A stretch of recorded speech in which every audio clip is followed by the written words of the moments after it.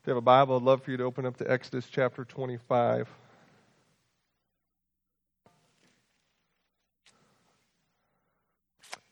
I had the privilege of the summer after my 21st year to go to Washington, D.C. And the week was very humbling at a lot of levels. Going into Arlington Cemetery, went to the Washington Holocaust Museum. But for me, more than any other place, it was walking up the steps of the Lincoln Memorial and seeing this larger-than-life statue of Abraham Lincoln. On the side walls, you can read the Gettysburg Address and his second inaugural speech. And it is, in some ways, a holy place, sacred space, that at least for me, when I walked out my young 21-year-old self, I wanted to be a better American. I don't think anyone needs to make this argument in the last several weeks, but monuments matter. Monuments communicate things, sometimes good things, sometimes not good things. But as I've reflected on just my own soul, and I think having talked to many of you, there's a tiredness among Christians. There's tiredness among people in the church. There's tiredness among people just in our communities. Tired of crazy weather, tired of illness, protests, and I would say that the temptation then, when you're tired, when you're confused, when you're overwhelmed, is to check out. And one of my deepest prayers for us as a church family, as those who do represent Christ, is that we would see Christ and we'd walk out wanting to serve Him more faithfully. If seeing Abraham Lincoln in reading speeches can make a young man want to be a better American, I would pray that if we see Christ, His glory, His beauty, His strength, His mercy, His grace, we would then turn and we would walk out and we would say, I'm going to labor. Again, I feel like over this season, my ministry muscles are a little atrophied. Do you feel that? Like we canceled a bunch of programs. Some of you who just labor long and hard with children's ministry haven't been doing that. And the temptation when you kind of don't use your muscles, ministry muscles, is you just kind of want to can we maybe not do that anymore? And yet I guess I would just even as I pray as a pastor for this fall, that we would realize what a privilege it is to serve God's kingdom. We're all going to be tempted toward comfort, but the call is to seek first His kingdom and His righteousness. And where we are in the story of God's people, the Israelites, being brought out of Egypt, entering into a covenant relationship with God, is they are before God on Mount Sinai. God is uniquely present there, seen in this cloud and thunder, and God speaking. But He has asked them to go onward, not to stay there, not to stay at the mountain, but to go onward. He has a plan and a purpose for the people of God. And what's beautiful is what God is promising here in this section of Exodus is He says, I'm going to go with you. What you're experiencing here at Mount Sinai, Israel, God's presence, God's leadership, God's voice, we're going to figure out a way, and here it is, for God to move with you. Let me just read to you how chapter 25 opens up. It says, the Lord said to Moses, tell the Israelites to bring me an offering. You are to receive the offering for me from everyone whose heart prompts them to give. And these are the offerings you are to receive from them: gold, silver, and bronze, blue, purple, and scarlet yarn, and fine linen, goat hair, ram skins dyed red, and another type of durable leather, acacia wood, olive oil for the light, spices for the anointing oil and for the fragrant incense, and onyx stones and other gems to be mounted on the ephod and breastplate. Listen to verses 8 and 9. He says, then have them make a sanctuary for me, and I will dwell among them. Make this tabernacle and its furnishings exactly like the pattern I will show you. So God has this pattern to build this sanctuary so that he can dwell with them. So a monument that God has in mind is going to come down, and it turns out it's going to be a traveling monument. It's going to be a tent, a traveling tent, also known as a tabernacle. Later in the Israelite history, they will build something similar in the form of a temple. And I want to look at some of the descriptions of this temple, the commands related to this temple and tabernacle, and answer two questions. Because right now when you start talking about ancient tabernacles from the Old Testament, it's always tempting to be like, this is a weird discussion. I mean, if you've been in the church long enough, you're like, well, there must be something important here. But if you're not walking with Jesus, you're new to Christianity, you're like, a sacred tent? What is that? So two questions. Well, I want to ask and answer throughout it is, what did the ancient Israelites, the original recipients of this tent, this tabernacle, what did they think? What did they understand? But now on this side of the ministry of Jesus Christ, what should we think of this tabernacle? So again, verse 8 and 9 are key. He says, then have them make a sanctuary for me, and I will dwell among them. Make this tabernacle and all its furnishings exactly like the pattern I will show you. So two key phrases for us to investigate. This expression, a sanctuary for me where I will dwell, and then exactly like the pattern I will show you. Or we could summarize it, God's sanctuary and God's pattern. So when I throw out the word sanctuary, what comes to your mind? What's a sanctuary? If you're more of a naturalist, you might think of like a bird sanctuary, place where the birds won't get shot at by 12-year-old boys in a shotgun. I mean, I'd say most of us, when we hear the term sanctuary, we think of these special rooms inside buildings that churches own. There's this whole building. You often have something called a fellowship hall, and you might have Sunday school rooms and a kitchen. And then there's the sanctuary. Or if you're really crafty and cool now, you don't use religious words, so you just call it like the worship room. But you kind of know that it's okay to play dodgeball in the fellowship hall, but it's not okay to play dodgeball in the sanctuary. Now, but interesting, the Old Testament word, the Hebrew word for sanctuary, throughout the Old Testament scriptures, from Genesis to Malachi, on almost every example except for a few, it always refers to this holy and sacred place where God dwelt. The one true God would uniquely dwell in one unique place. There was a single sanctuary because there was only one God. And God's sanctuary wasn't just some edifice, it wasn't just a room. The reason why it was special and holy and sacred is because God was there, in a sense, more so than other places.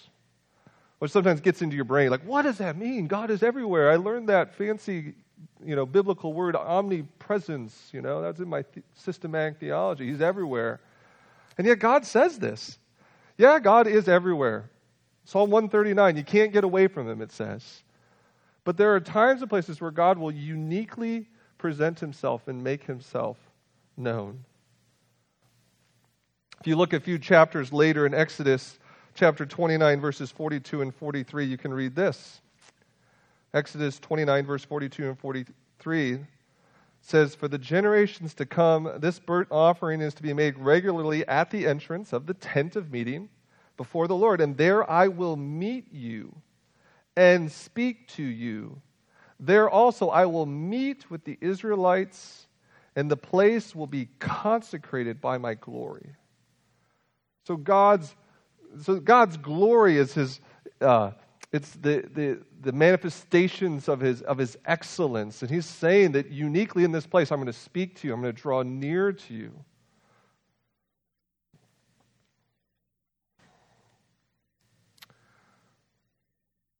Now, in a bit, we're going to look at the sanctuary's description, and it's obviously very important. But just immediately, if you read through the rest of the rest of the Old Testament, let's ask the question: what did the ancient Israelites think about this tabernacle, which is later turned into the temple under Solomon? I think two words would summarize how most Jews felt around this tabernacle: delight and dread. Delight and dread. Delight in the sense of the privilege that they, God's people, have God with them. Dread, meaning a sense of awe, weightiness, that the holy, heavenly, and majestic God said, I'm coming close.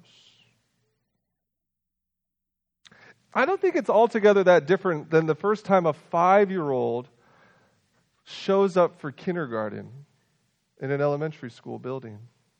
There's delight. They get to go to big school. They're there. But once they get there, they look around and they say, this is big. Adults, have you had the privilege of going back to the elementary school you went to as a kid? And you're like, man, everything's so small. Because in your brain, like you're in this like Gothic cathedral, with that intimidating person, the principal.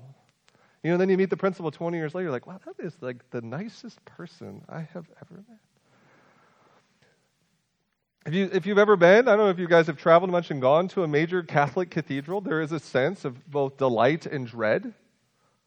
There's a beauty and a majesty to these facilities, but there's also just an ominous presence to be in something so large and so beautiful.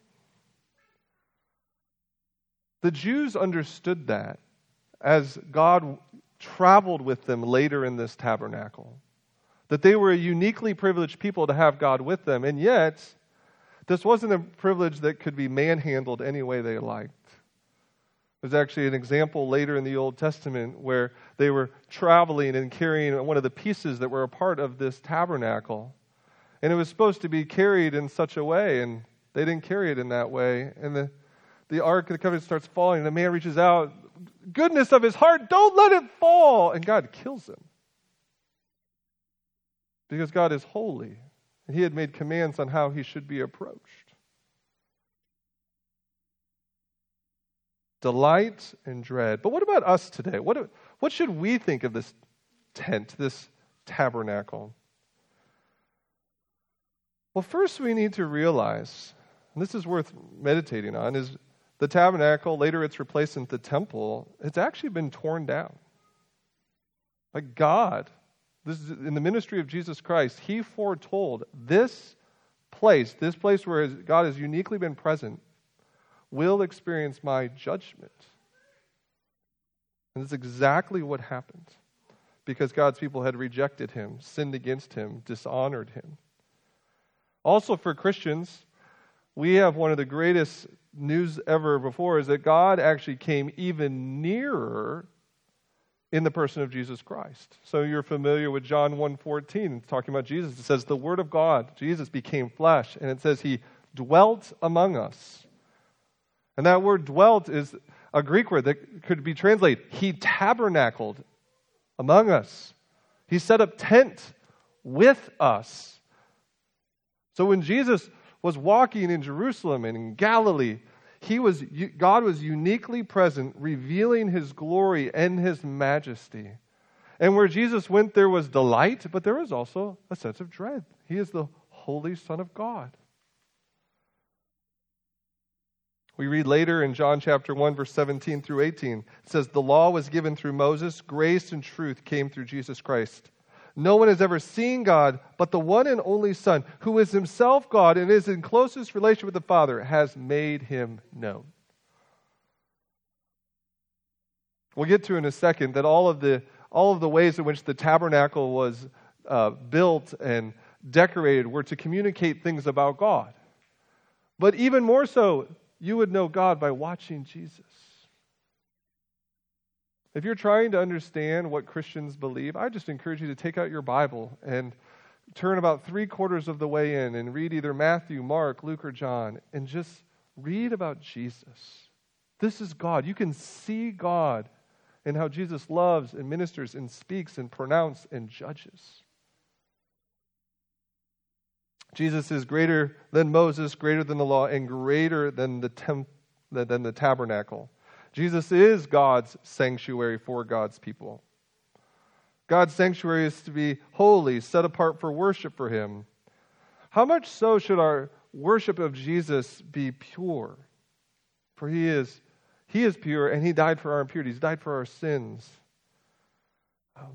I wonder, as you think about meditating on Jesus, have you made Jesus the central point and person of your life? Again, I go to the Lincoln Memorial, and I'm struck by what it means to be an American. Now, the invitation for us now is to look to Christ and be challenged and also encouraged, comforted and yet convicted because we see Him. If you're tired, if you're worn out, Jesus says, "Come to me, all you who are weary and heavy laden. I want to give you rest." And He gives us rest for our souls, and then He sends us out on mission. In many ways, I hope that's what Sunday morning is like for us. Those of you who are walking with Jesus and say, we come, we rest in the Lord, we worship the Lord, we get restored, and then we go out and we labor 6 hard days to make Jesus known. We want to press on and be faithful to Him. I want us to see a little bit more of Jesus as we actually look at the tabernacle. Back in 25, verse 9, it said this. It said, "Make this tabernacle and all its furnishings exactly like the pattern I will show you." Now, what's interesting is after this verse, there are 5 chapters where God gives instructions on how the tabernacle and the priests are to be arranged. And then later, starting in chapter 35, there's another 5 chapters. So, first 5 chapters, here are the instructions. Next 5 chapters, and this is what the Israelites did to construct the tabernacle as God desired. And for the sake of time, I've chosen not to spend individual sermons on each of those items. I do encourage you to read and meditate on them. But I would like today to look at this at a 500-foot level. You can find lots of useful representations of the tabernacle online. Here's some on the wall above me on the screen. So try to get your mind around this. The tabernacle is a large rectangular tent. And it's inside this courtyard. The tabernacle itself is about 15 foot high, 45 feet in length, and 15 feet wide. The tent in this courtyard, the whole courtyard is just 10,000 square feet. So this building, those of you who didn't know, it's about 15,000 square feet. So the entire courtyard would have fit inside this building. And then the tabernacle even would have been, I think, smaller than this room. Am I right, Dave? Dave's good at measurements.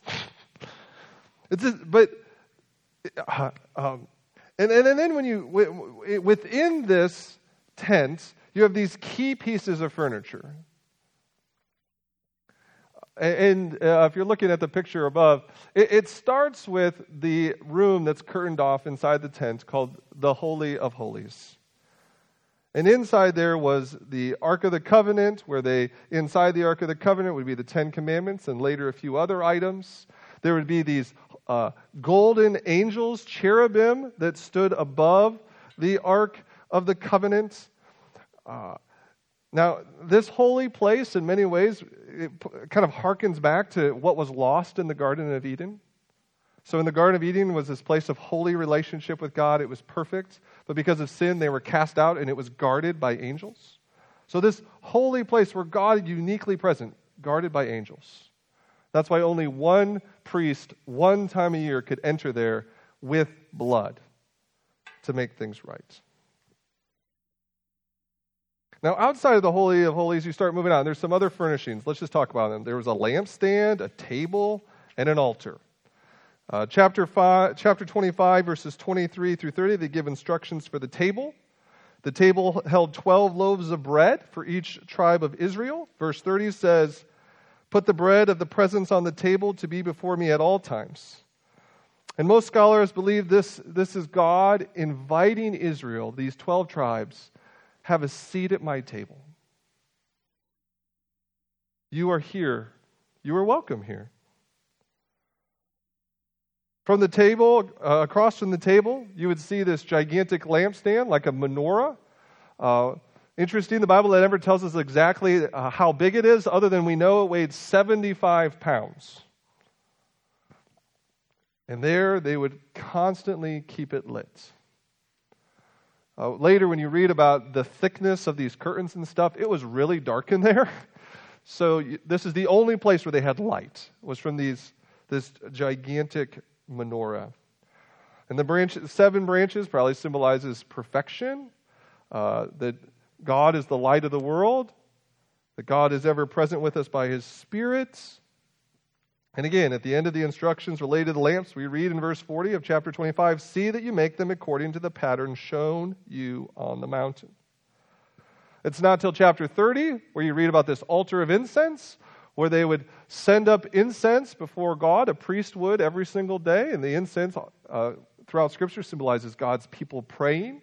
So these priests who represented the people were lifting up the people's prayers to God. And then you start moving outside the tent. What's outside the tent? You walk outside the tent, there's a place for the washing of hands in this basin. But the main centerpiece inside the courtyard was this 50 square foot altar that was always supposed to be kept burning because there would always be a need of a sacrifice. Constantly, all throughout the day, every day of the year, people were bringing sacrifices for their sins. Later in the New Testament, it talks about Jesus, after He had finished His sacrificial work, He sat down. No more sacrifice for sins. Everything was complete. One of the notable furnishings missing inside the courtyard in the tabernacle, no chairs. Why? Because the priests always had to keep bringing sacrifices. They never sat down and said, "Oh, good, everybody's taken care of now." Over and over, every single day. And as I mentioned, at the end of chapter 39, we read that the people built exactly what God wanted. Chapter 39, verse 42, it says, "The Israelites had done all the work just as the Lord had commanded Moses. Moses inspected the work and saw that they had done it just as the Lord had commanded, and so Moses blessed them." So we have God's sanctuary made according to God's pattern. But people might ask the question, why does it need to be so precise? Why was God so clear about the pattern? Well, again, from the Israelites' perspectives, as Christians, we're going to get some secret information in the Hebrews, but if you're just an Israelite, why is God doing it this way? Well, certainly they knew that how they responded to the precise commandments from God would reveal the condition of their hearts. Do we want this God to dwell with us? Do we want this God to go with us? And responding to the God's pattern would say, "Yes, Lord, we want you to travel with us. We want you to go with us." Likewise, they would know that they could not approach God any way that they liked. It's not any religion will do. In fact, it's not until the book of Leviticus where the ministry finally starts. And very early in the ministry, Aaron's 2 sons violate God's tabernacle and they die because they wanted to worship however they liked. These Israelites would know that to approach God, there was only one entrance into the courtyard, there was only one altar, there was only one opening into the tent, there's only one opening into the Holy of Holies, and only one priest, one time a year, could bring that sacrifice on the Day of Atonement. It was a narrow way for certain, but praise God, there was a way. And Israel was supposed to be a light to the nations, to tell the nations there's a way. And praise God, there's examples in Scripture of people hearing about this God who came. Ruth the Moabite, she came. Naaman the Aramite, he came. There were people that heard about this one God, and they came and they met the one true God. It was a narrow way, but there was a way. What about us? What about Christians on the backside of Jesus? Well, we know that the precise details weren't just arbitrary, for we read later in the New Testament that the earthly sanctuary actually pointed to the reality of there being a heavenly sanctuary. And the reason why the pattern is so precise is because it's patterned on how God deals with the world from where He rules from heaven. If you have a Bible, turn into the New Testament book of Hebrews. If you're ever having a tough time understanding the Old Testament, it's been said that people love to get excited reading through the Bible, and they get through Genesis, and then the Bible's still good. They get through Exodus, it's still somewhat exciting. And then they get to Leviticus, and they get this disease called Leviticus. And all of a sudden, reading the Bible isn't interesting anymore. If you're doing that, I just encourage you, pause and just go spend a week or two in Hebrews. And it begins to tell you, like, these details, these patterns, they pointed forward to Jesus. And they're important, and they shouldn't be lost. But before you get Leviticus, maybe meditate in Hebrews. Hebrews chapter 8, verses 5 and 6 read this way. It says, they, speaking of priests, they serve at a sanctuary that is a copy and shadow of what is in heaven. And this is why Moses was warned when he was about to build the tabernacle. See to it that you make everything according to the pattern shown you on the mountain. Hebrews 8:5, verse 6. It says, in fact, the ministry Jesus has received is as superior to theirs as the covenant of which he is a mediator is superior to the old one, since the new covenant is established on better promises. So, the blueprint here on earth came because there's a heavenly reality that needed to, that this plane down here, this earthly plane, the plane that we live on, if we're going to understand who God is, we need to realize this is what it looks like because it looks like something similar up here. That's a little confusing. Let me just read to you more of the Bible. Hebrews 9, verse 11. Hebrews 9:11, it says this. It says, when Christ came as high priest of the good things that are now already here, he went through the greater and more perfect tabernacle that is not made with human hands, that is to say, is not part of this creation. The true tabernacle wasn't made by human hands. It's God's dwelling. It's God's sanctuary. You jump down to verse 23 in chapter 9, and it continues by saying this.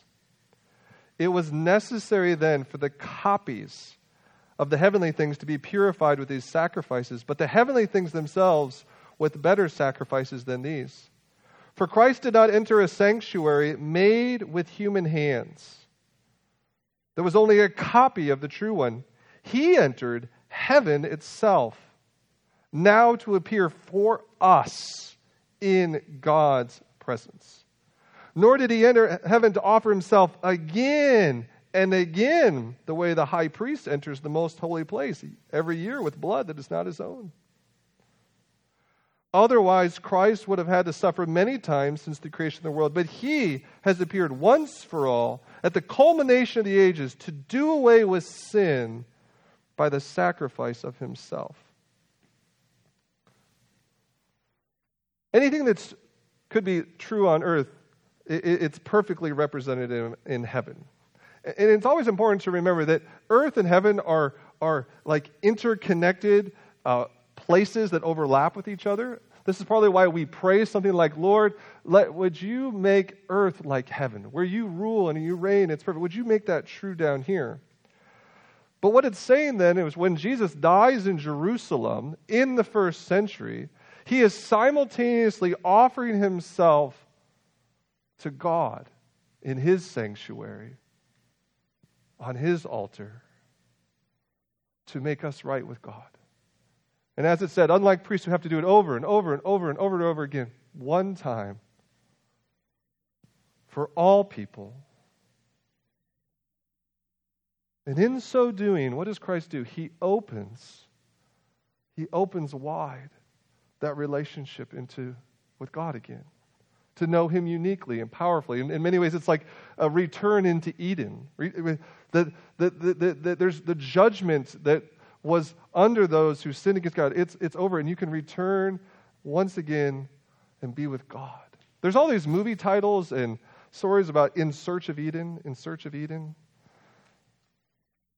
And the gospel of Jesus Christ says the way you return to paradise is you have to be right with God. And that's, I think, that one of the things that we all know in our own hearts, whether you walk with Jesus for a long time or if you're still searching for God, you're all looking for joy. You're all looking for peace. You're all looking for happiness. We're all looking at, for some level, we're looking for Eden. But what Jesus comes is he comes and says, I am the way, the truth, and the life. No one gets to the Father except through me. I'm the only one the way back to Eden.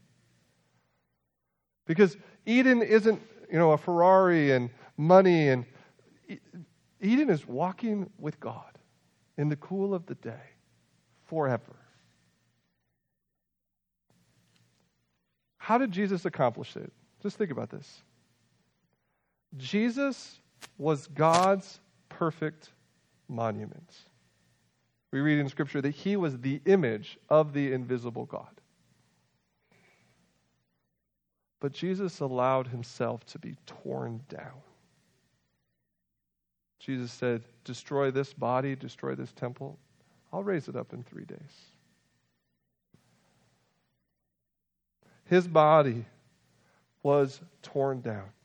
The perfect image of God decimated and destroyed because people didn't want Jesus. This is not for me. We don't want him. And yet he willingly laid down his life for the very people who wanted him to die. And 3 days later, he resurrected from the dead, triumphing over sin and death and hell. And he goes to all the people who sinned against him, all the people who wanted him dead, and he says, come again. Come to me, all you weary and heavy laden. Come to me who have sinned against me. Come to me who have run from me. I'll give you rest for your souls. And one day, those who have trusted in Christ will receive the last blessing, which is a new heaven and a new earth, where God is uniquely present with his people, where all the sin is gone and everything is made right. So I want to close with this great promise in Revelation 21. Then I saw a new heaven and a new earth, for the first heaven and the first earth had passed away, and there was no longer any sea.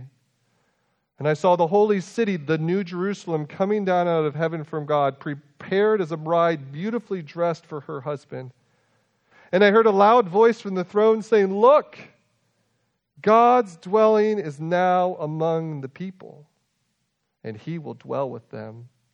They will be his people, and God himself will be with them and be their God. He will wipe every tear from their eyes. There will be no more death or mourning or crying or pain, for the old order of things has passed away. Let me pray. Father in heaven, some of us feel this old order of things more acutely than others.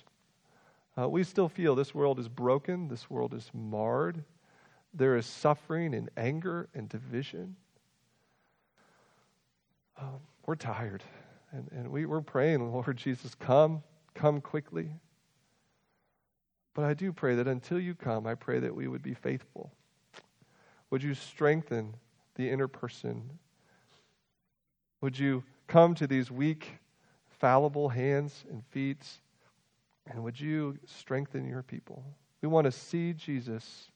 We want to be transformed by Jesus. We want to be sent on a mission for Jesus. I pray that anyone who hasn't come to believe in Jesus, who was torn down for them, that they would trust the one who died for them and now lives for them. Pray for those who do trust Jesus, that today they would be renewed. That just glancing at the tabernacle and seeing God's heart to be with his people and all the sacrifice that was required for him to be with his people, we would see God's great love for his people, even most manifested now in Jesus Christ, and that love would change us, transform us. Pour down your love by your Holy Spirit into our hearts, we pray. Amen. Amen.